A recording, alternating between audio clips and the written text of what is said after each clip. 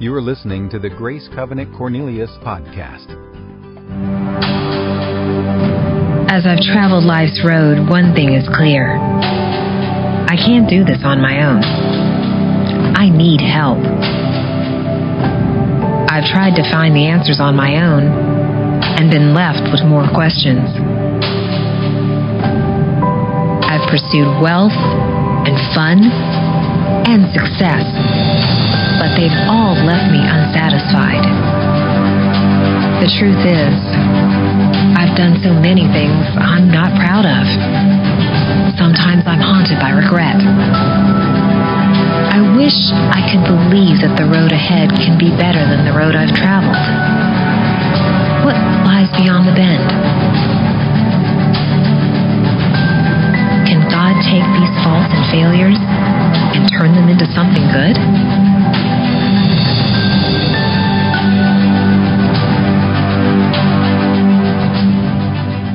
God, can you take my past, my failure, and my pain and breathe something good out of it? That's a relevant question, isn't it? If we all have stuff in our past as it relates to pain, failure, challenges, and I think a question we want to know is, God, not only are you good, but can you bring good out of this place in my life? Can you redeem in my life? Can you turn this situation around? Can you take this situation and somehow bring something out of it that would be of value in my life? And here's the answer this morning. The answer is yes, 1,000 times yes, right? Because it's the wonder of God's grace. And that's what we're going to talk about this morning, because that's what Ruth's story is all about. Now, I think that's why this little book tucked away in the Old Testament is so rich in truth for us today. Out of Ruth's story, I believe we can find hope for our own story. Now, out of Naomi and Ruth's pain from their own choosing and the real stuff of life, God's going to bring good out of that. We're going to see that as we read on in the story this morning. And I believe that He can and will do the same for you. Listen, not because you're good and not because you're deserving, but because God is gracious and He's good. And that's the wonder of His grace. Because God is full of grace and full of mercy. His plan consistently, continually is this: to redeem and restore in your life.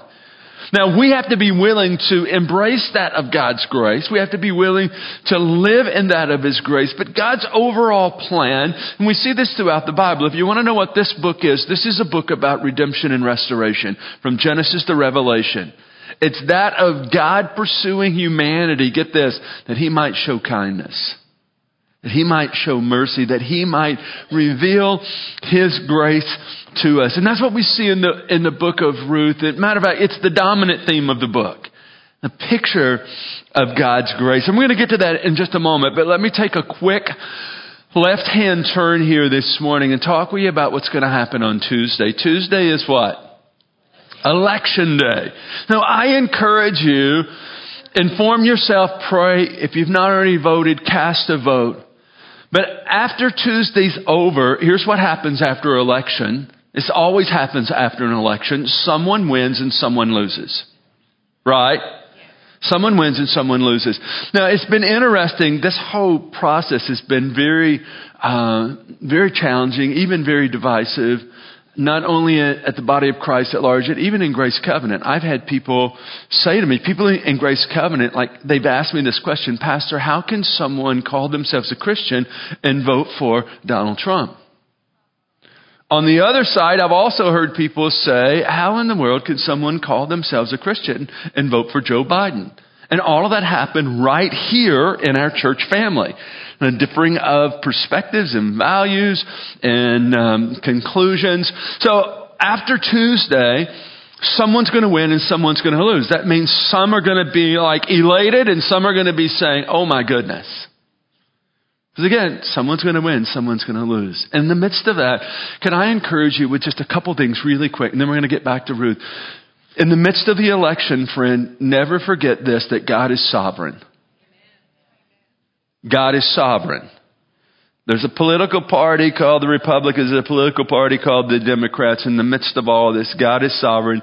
And throughout history, we see it recorded in the Bible. He raises up men and women in leadership and places of authority as to His plan. And oftentimes we don't fully understand His plan. But however this turns out, remember, don't forget that God is sovereign. He's in control.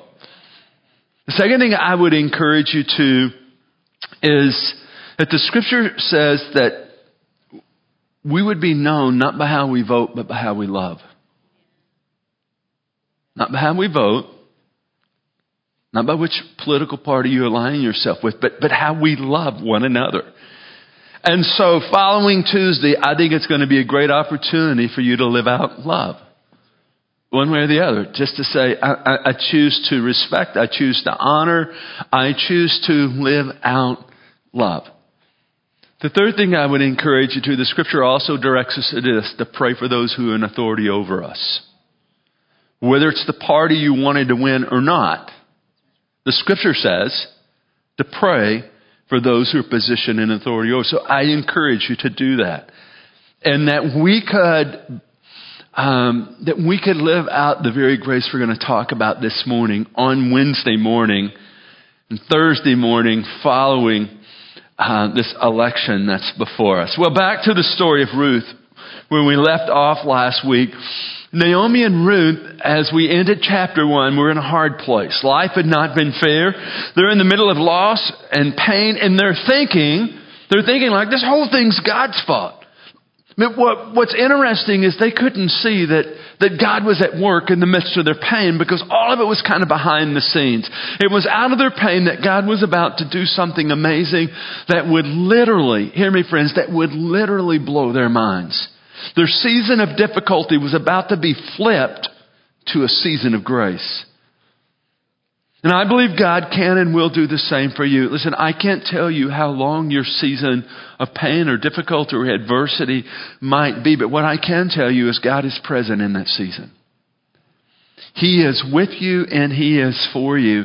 And in that place of difficulty, He will bring grace to sustain you, and He will bring restoration and redemption. Why? Because God is always about restoration and redemption. Somehow, some way, God is working for your good. But again, as we come to the end of chapter 1, we have Ruth and Naomi returning to Bethlehem, returning back to the homeland, if you will. They had no money, they had no provision, and they really had no plan. Like how are we going to take care of ourselves? They had absolutely no idea. They found themselves in a situation that they could not resolve on their own. And what they needed was this. They needed someone to step into their situation. They needed someone to bring rescue. They needed someone to bring redemption. If you think about it, their story is our own story. Matter of fact, I think the story of Ruth is a microcosm of the problem of humanity. The story of humanity is this. We were in trouble. You and I. Humanity as we were in trouble. Due to our sin, we were separated from God and we were without hope. We could not rescue ourselves. We couldn't save ourselves. We couldn't get ourselves out of the predicament that we were in. What did we need? We needed a Redeemer. We needed someone to step in on our behalf. We needed someone to step into our crisis and bring rescue. And just as Naomi and Ruth didn't have the ability to change their situation, our position today is the same. Just as they needed outside help, so we needed outside help. In Ephesians chapter 2, verse 12, the Apostle Paul says that before Christ we were without hope. In other words, we were without solution. We were without an answer to our predicament. And so if we look to the story of Ruth, the story of Ruth is a real story with real people facing real problems, but it's also this beautiful picture and a foreshadowing of a Redeemer who was to come, being Jesus Christ. The hidden figure stands in the shadow of this little book. If you look closely, this is what you'll discover. You'll discover Jesus on every page. Interesting, this is happening in the very town that Jesus, the Son of God, would be born, back in Bethlehem. So in this story, we see Jesus. In the story, and we're going to get to this morning, but the hero of the story in Ruth's story was a man by the name of Boaz, a wealthy, landowner, a wealthy businessman who steps in and does for Ruth what she couldn't do for herself. And Boaz, in this story, Boaz for us today is a picture of our Lord Jesus Christ. And what he does for Ruth is what Jesus Christ has willingly done for us.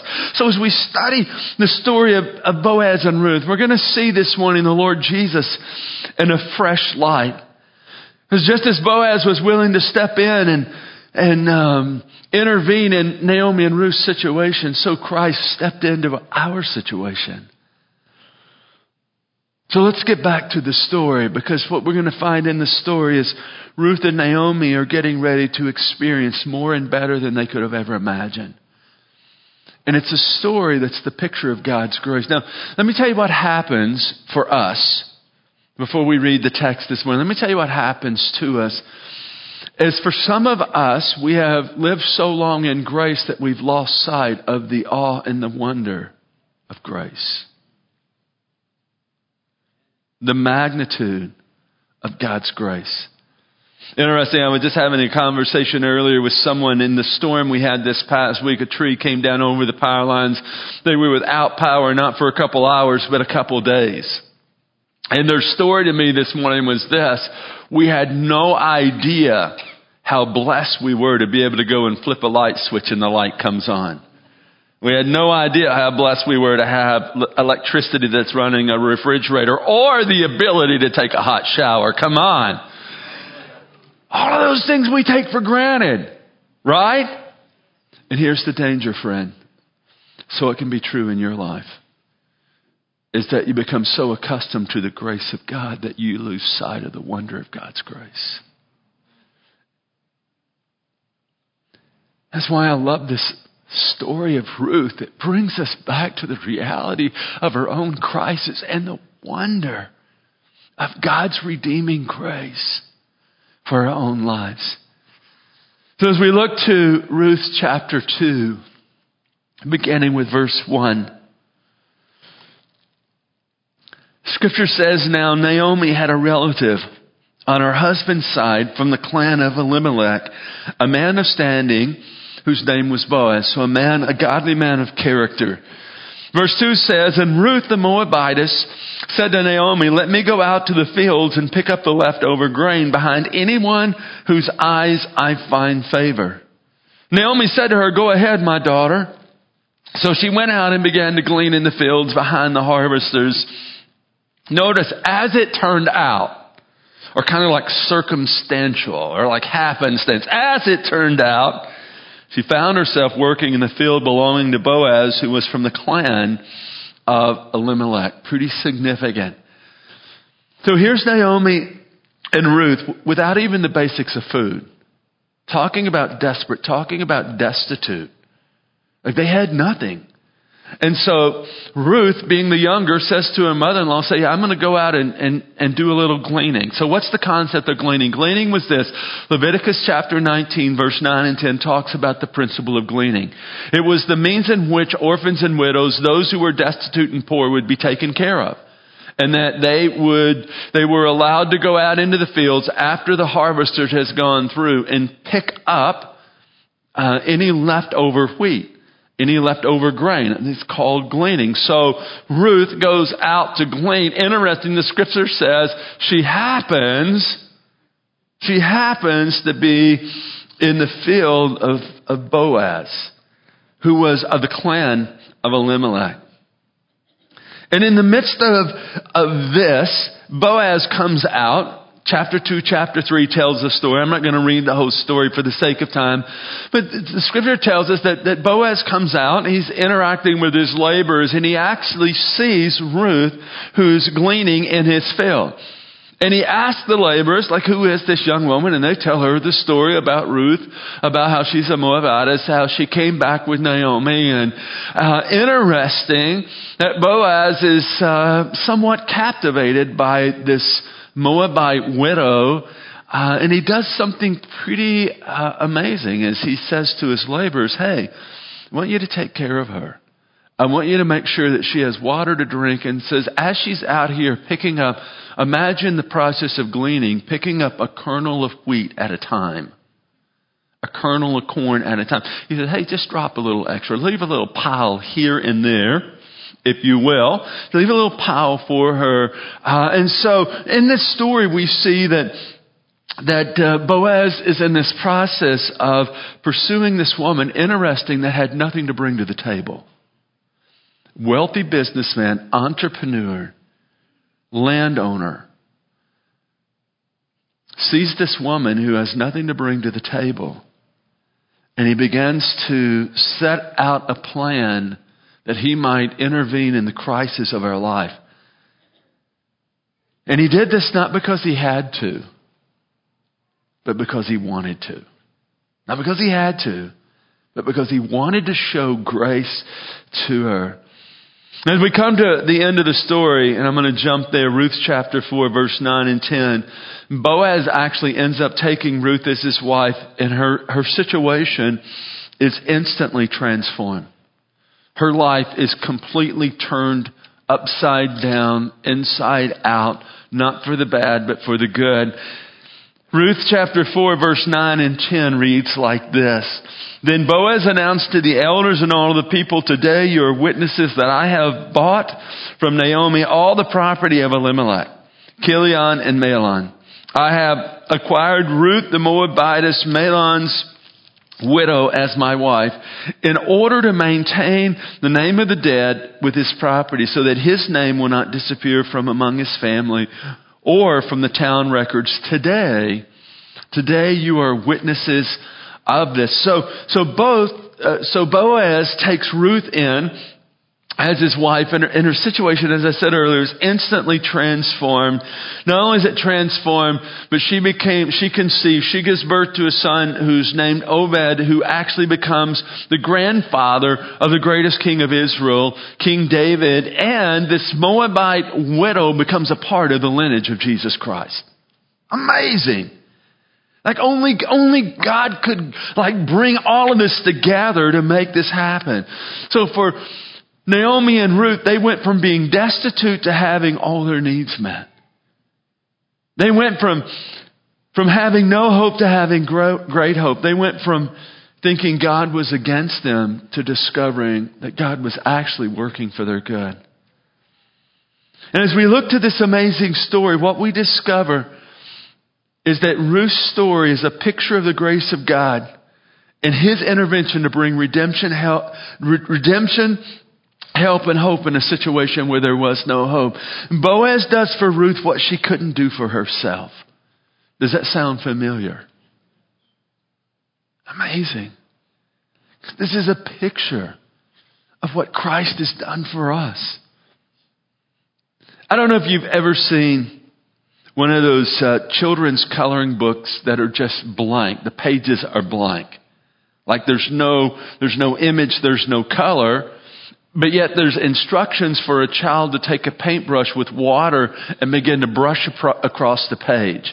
And I don't know how this happens. It's like magic, but somehow the water activates something, and all of a sudden the images come out on the page. The color comes out. Any of you ever seen that? Amazing.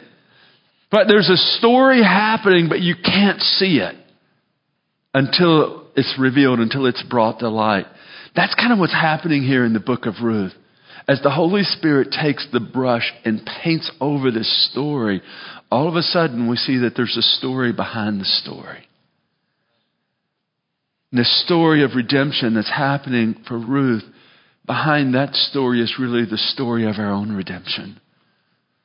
Behind Ruth's story of grace is really the story of God's grace for our lives. Now, to grasp the significance of this story, you need to know a little bit about this term, kinsman redeemer. What's a kinsman redeemer? Because Boaz became a kinsman redeemer for Ruth. Well, a kinsman redeemer would be the individual who would step into a situation where there was death and there was no family line to be carried out. So in this story, Elimelech died, Mahlon and Chilion died. There was no one to carry on the family name. And so someone could step in and actually redeem for the family. And in that, not only would they inherit the property, but they would take the wife, the widow of the one who has passed, so that they might save their lineage and their legacy. What they were redeeming. And so that's the whole concept of a kinsman redeemer. So Boaz steps in by choice. Didn't have to. There's no arm twisting going on here. By choice, he chose to step up and step in to this hopeless situation and, so to speak, turn it around. In fact, there's this 180 that happens in this story. As a result of Boaz's action, generosity, and kindness, Ruth's life and her future was transformed. But Ruth's story is so much more than just her story. Ruth's story is our story. You got to see that this morning. Her story is your story.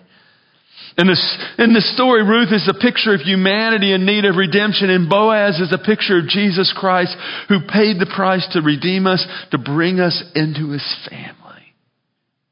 And this is this wonderful, wonderful picture of grace. So as we look deeper in this story, I just want to spend a little time this morning unveiling this picture of grace and how God's grace has so encountered us, has so transformed us.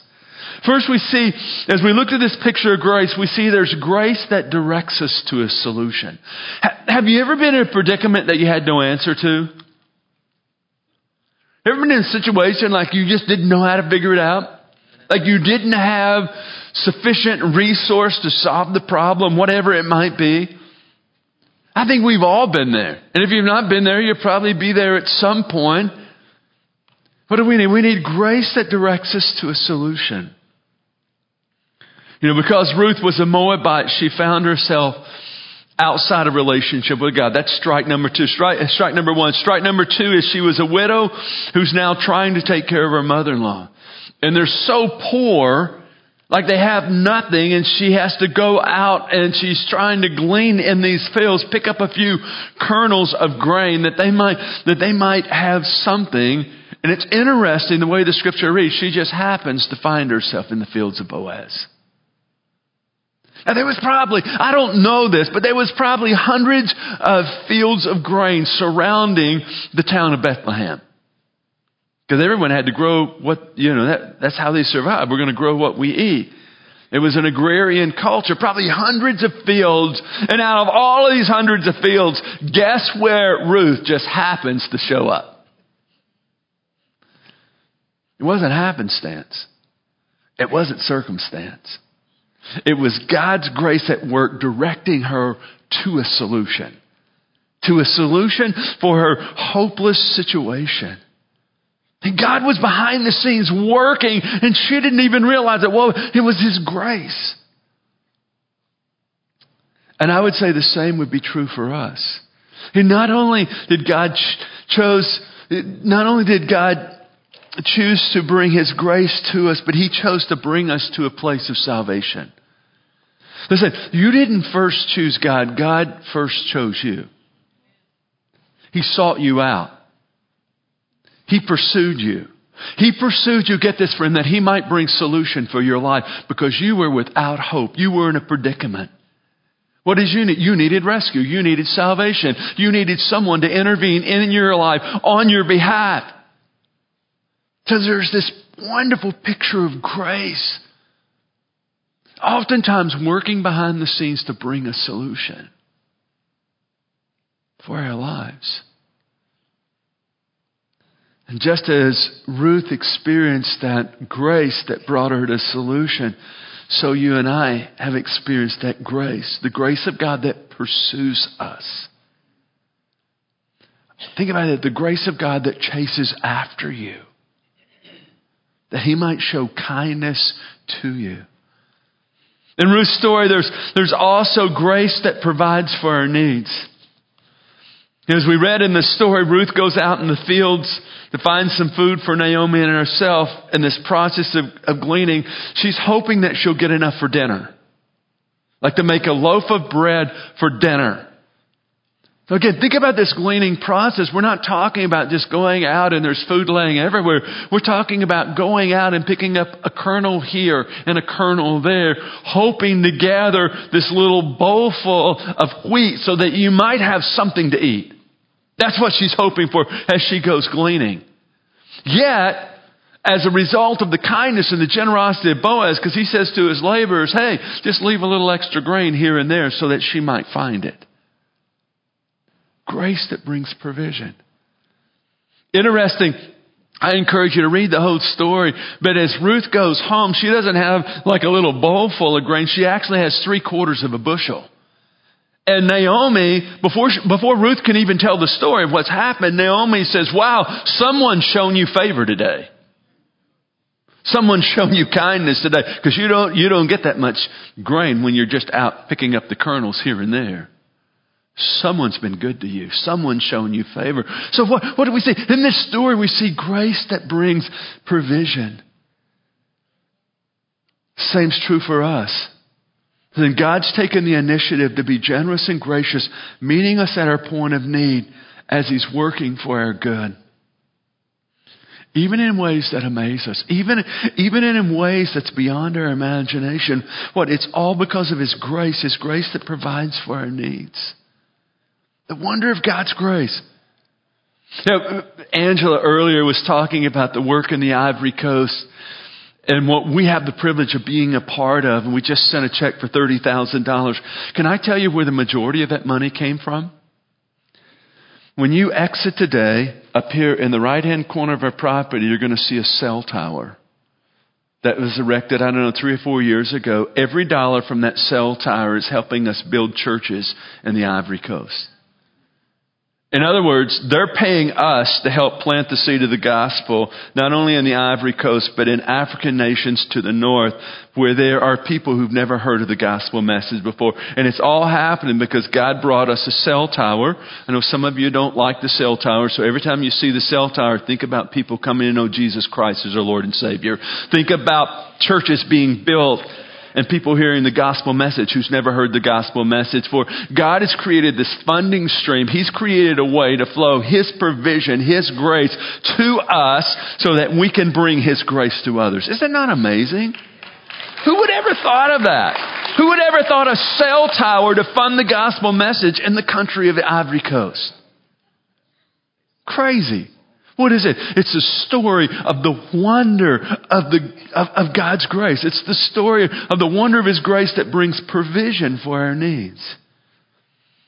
Paul wrote of this in 2 Corinthians chapter 9, verse 8. I love the way this verse reads. Matter of fact, let's read it together. Would you read this with me? It's on the screen. And God is able to make all grace abound to you, so that in all things, at all times, having all that you need, you will abound in every good work. Listen, friends, God is able to make all grace abound to you, just as He did for Ruth. And who knows how it's going to happen? For Ruth, it was this wealthy landowner who said, hey, leave some piles of grain. And it literally was more and better than she could ever imagine. And so God is a God of grace who brings His provision for your life. Also, it doesn't stop there. Also, there's grace that redeems us from our past. We see that in this story. And the good news for us today is that we don't have to stay stuck in our past. How many of you have a past that you'd rather not talk about? Yeah, we've all stumbled. We've all probably failed or fallen in some way. Probably all have some stuff that we'd rather keep in the closet rather than bringing it out of the closet. I mean, the reality is you can't go back and undo what's been done. But here's the good news. You can experience grace that wipes the slate clean, that allows you to live free in your life. And that's what we see in Ruth's story. Again, because Ruth was a Moabite, she was outside a covenant relationship with God, and due to the circumstances of life, she found herself destitute and needing help. She needed someone to do for herself. She needed someone to do for her what she couldn't do for herself. She needed someone to turn the pain of her past into a better future. Remember, she had experienced all of this loss. The loss of her father-in-law, the loss of her husband. There was a point of barrenness that had happened in her womb. I mean, there was a lot of loss she had experienced. Pain in the past. Is there any way that pain could be redeemed? Any way that restoration could come? I don't think Ruth saw this coming, but God had a plan. It was all about His grace. Grace that happened through a man by the name of Boaz, who became a kinsman redeemer. And through his generosity, Ruth's past was redeemed, and she went from being a destitute Moabite widow to the wife of a wealthy man of God and the mother of a son named Obed. What an amazing turnaround. So due to the circumstances of life and the poor choices we make, and we all have a past. We can't go back and undo what's been done, but we can have our past forgiven. That's the good news today. Forgiven not because we deserve it, not because we work for it, not because we positioned ourselves as such that we can be forgiven. No, it's all because of God's grace. God's grace that redeems us from our past, that sets us up for a greater future. This is the way Paul writes about it in Romans chapter 8, verse 1 and 2. He says, therefore, there is now, get this, no condemnation. No condemnation for those who are in Christ Jesus, because through Christ Jesus, the law of the Spirit who gives us life has set you free. Free. Isn't that a good word? Free. What? From the law of sin and death. So because of God's grace, we no longer have to be slaves of our past, but we get to be free and live free. And not because of what we've done, but because of what Christ has done for us. It's what we call amazing grace. How many of you would be familiar with the story of John Newton? John Newton, a couple? John Newton was the man who was responsible for penning the hymn that we still sing today, Amazing Grace. Amazing Grace, how sweet the sound. Let me tell you the rest of the story about John Newton. John Newton was a slave trader.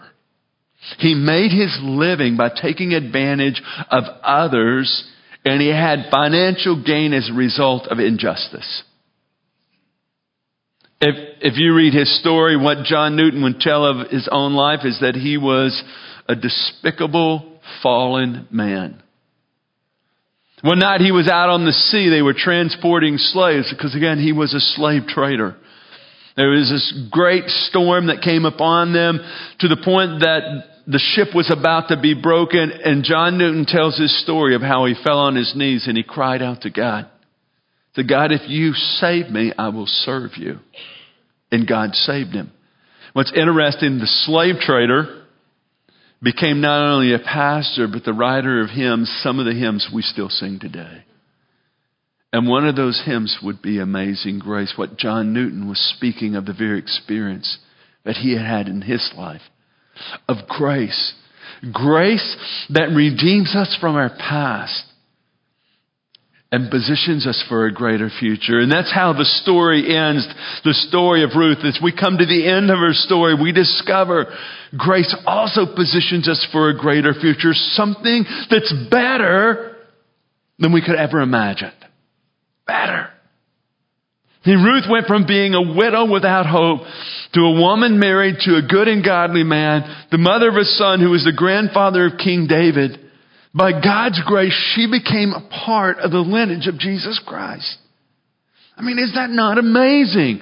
And all of this, get this, all of this was by God's order, by God's direction. The first part of Ruth's story is a story of pain and loss, but God was at work to turn her situation around, to bring her to a better place and a better future. And He accomplished this through the process of redemption. It was through this kinsman redeemer, being Boaz, that positioned her for a greater future. And I would say today that the same process has happened for each of us through our kinsman redeemer, Jesus Christ. We have been rescued and redeemed to be positioned for a greater future. Listen, God didn't save us just to get us to heaven. Now, I'm pretty excited about heaven, amen? But He didn't save us just to get us to heaven. He desires to reveal His grace in our lives on a daily basis, bringing us to a greater future.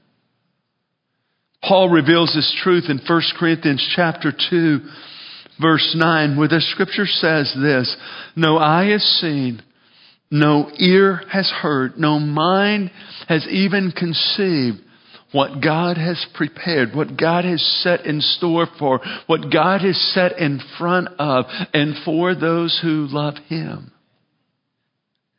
In other words, Paul's saying this is greater than you can get your minds around. This is more than you could imagine. Kind of like Ruth's story. Like if you would have told Ruth in chapter 1, hey, I know you're a Moabite widow, but one of these days you're going to be like the mother of Obed, and you're going to be the grandmother of the greatest king of Israel, and also you're going to get to be a part of the lineage of Jesus Christ. She would have said, right, when donkeys fly. Right? I mean, it was what God had set in motion was more and greater than she could even get her mind around. And hear me, friends, so it is for you because of the wonder of the grace of God, who's trying to chase after you that He might reveal kindness to you so He can flow kindness through you.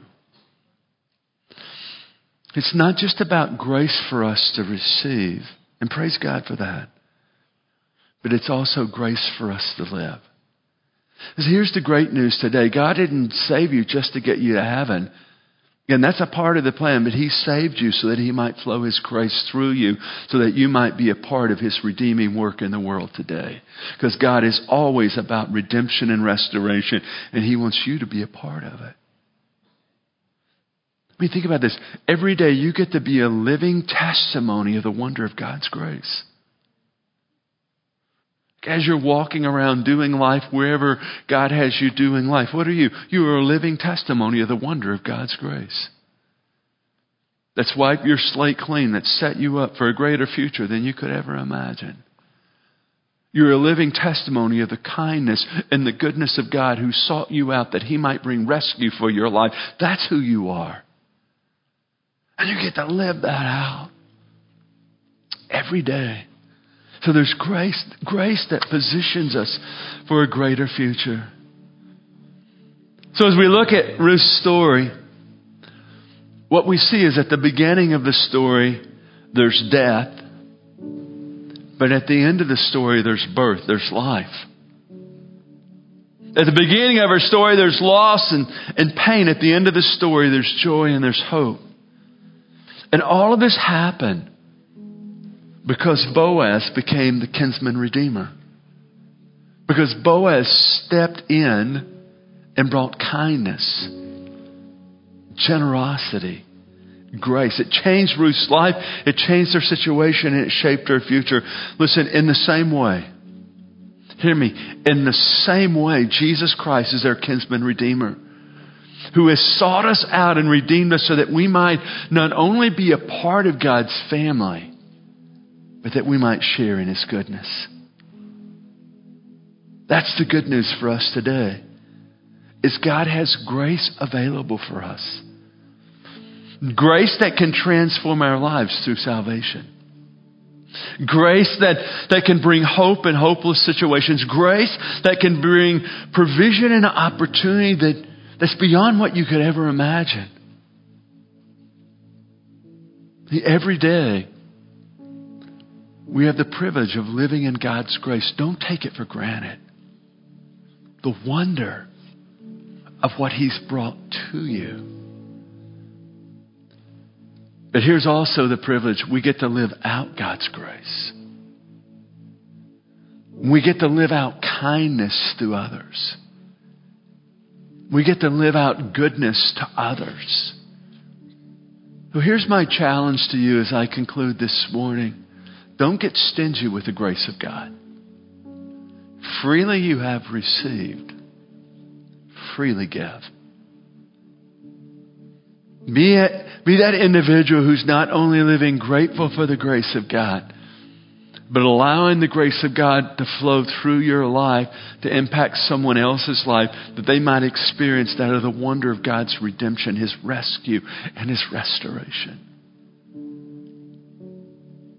And that's what I love about Ruth's story. What happened to Ruth didn't just end with Ruth. As you look on in her story, there's this line of blessing that begins to happen. So may it be true in our lives. May we live grateful for May we live grateful for the grace that we've received. But may we also be those who live out that grace through others. Amen. Lord, we thank you today for the wonder of your grace. God, forgive us for losing sight of, for taking for granted. Lord, just as we've reflected back briefly this morning to Ruth's story, we're freshly reminded, God, of the wonder of your grace, because we were all like Ruth. We were destitute. We were desperate. We were without plan. We were without hope. And Father God, because of your love, you sent a kinsman redeemer. You sent Jesus to die that we might live. You sent Jesus to die that we might daily live in and live out grace. So Lord, for that, we're grateful. We just pause for a moment this morning, God, to say thanks. Thanks for the wonder of your amazing grace in our lives.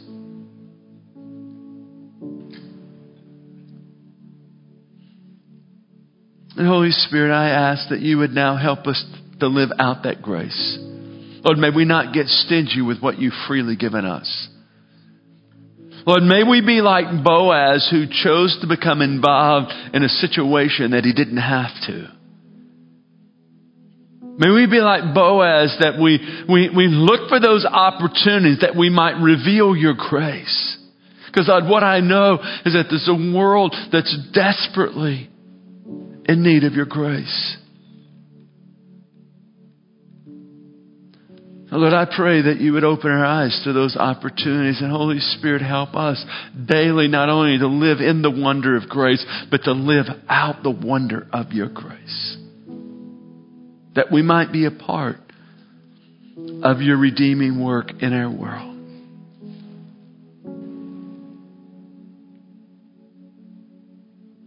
With every head bowed and eye closed, possibly you're here today and you would say, I've never opened my life to God's grace. Meaning this, you've never invited Jesus Christ into your life to be your Lord and Savior.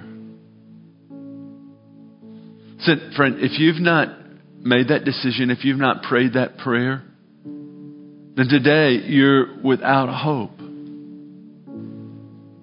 Beyond this life, you're without hope. What do you need?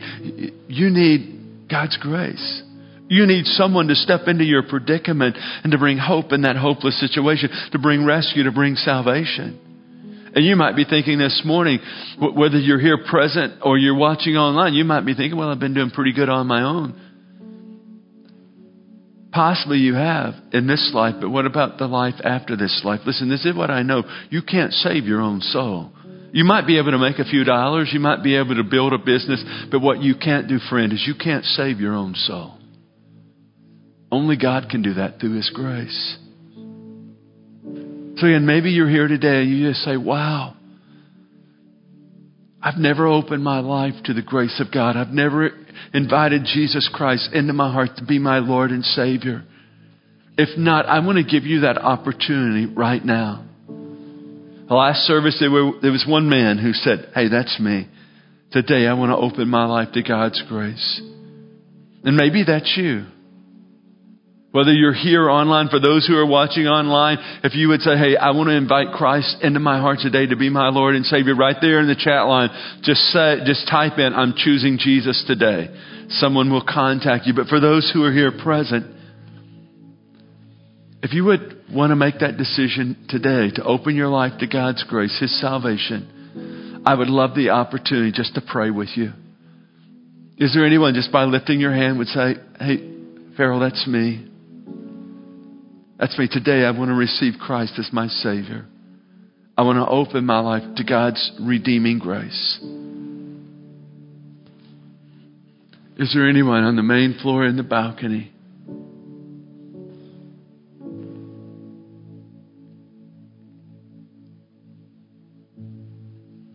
A couple more seconds.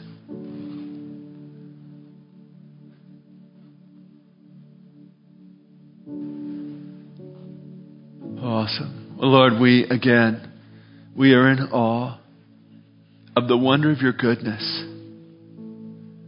your provision, your grace for our lives.